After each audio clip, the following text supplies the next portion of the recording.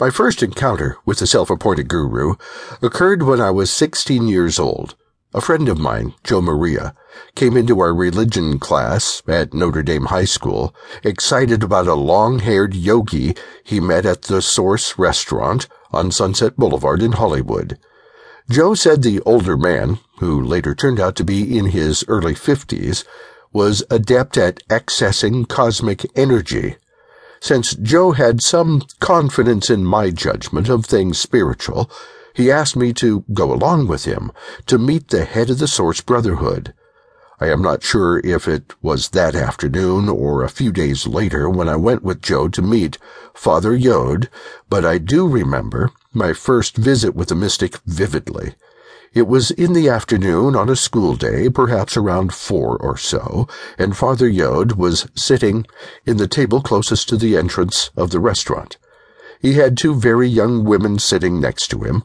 All of them were dressed in white robes, with headbands around their long hair. My first impression of Father Yod was of intense dislike.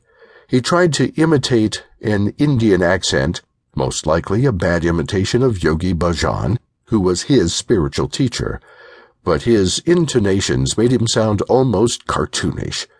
He had a tendency to divert his eyes upward to the back of his eyebrows, giving one the scary impression that he was about to have a seizure. We almost immediately got into an argument about religious ideas. Since I had just read the Bhagavad Gita, I arrogantly proceeded to talk like I knew something about Hinduism. Father Yod, not entirely without cause, began to upbraid me, saying something to the effect that when he was 16 years old, he thought he knew something too. Naturally, I didn't like the put-down, and our conversation turned from bad to worse. In the midst of all this sat Joe, mesmerized by his soon-to-be guru. I left that afternoon both disgusted and intrigued. I was disgusted primarily because Father Yod appeared to be the epitome of the 1970s guru pose: white robe, long hair, adoring women at your disposal, and cliched Indian wisdom mixed with bad theosophical musings.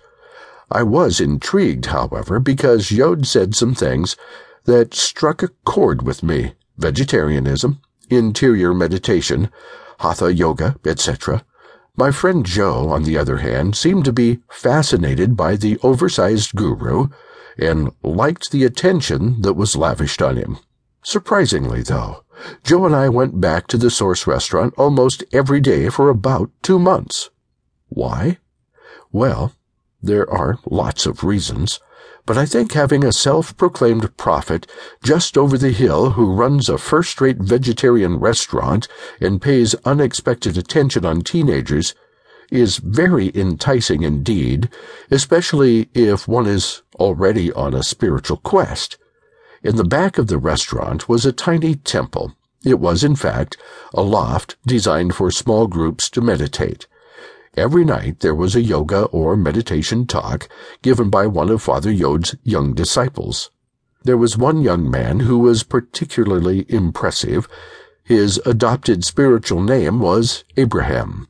I think his real name was Ted, and he must have only been 22 or so.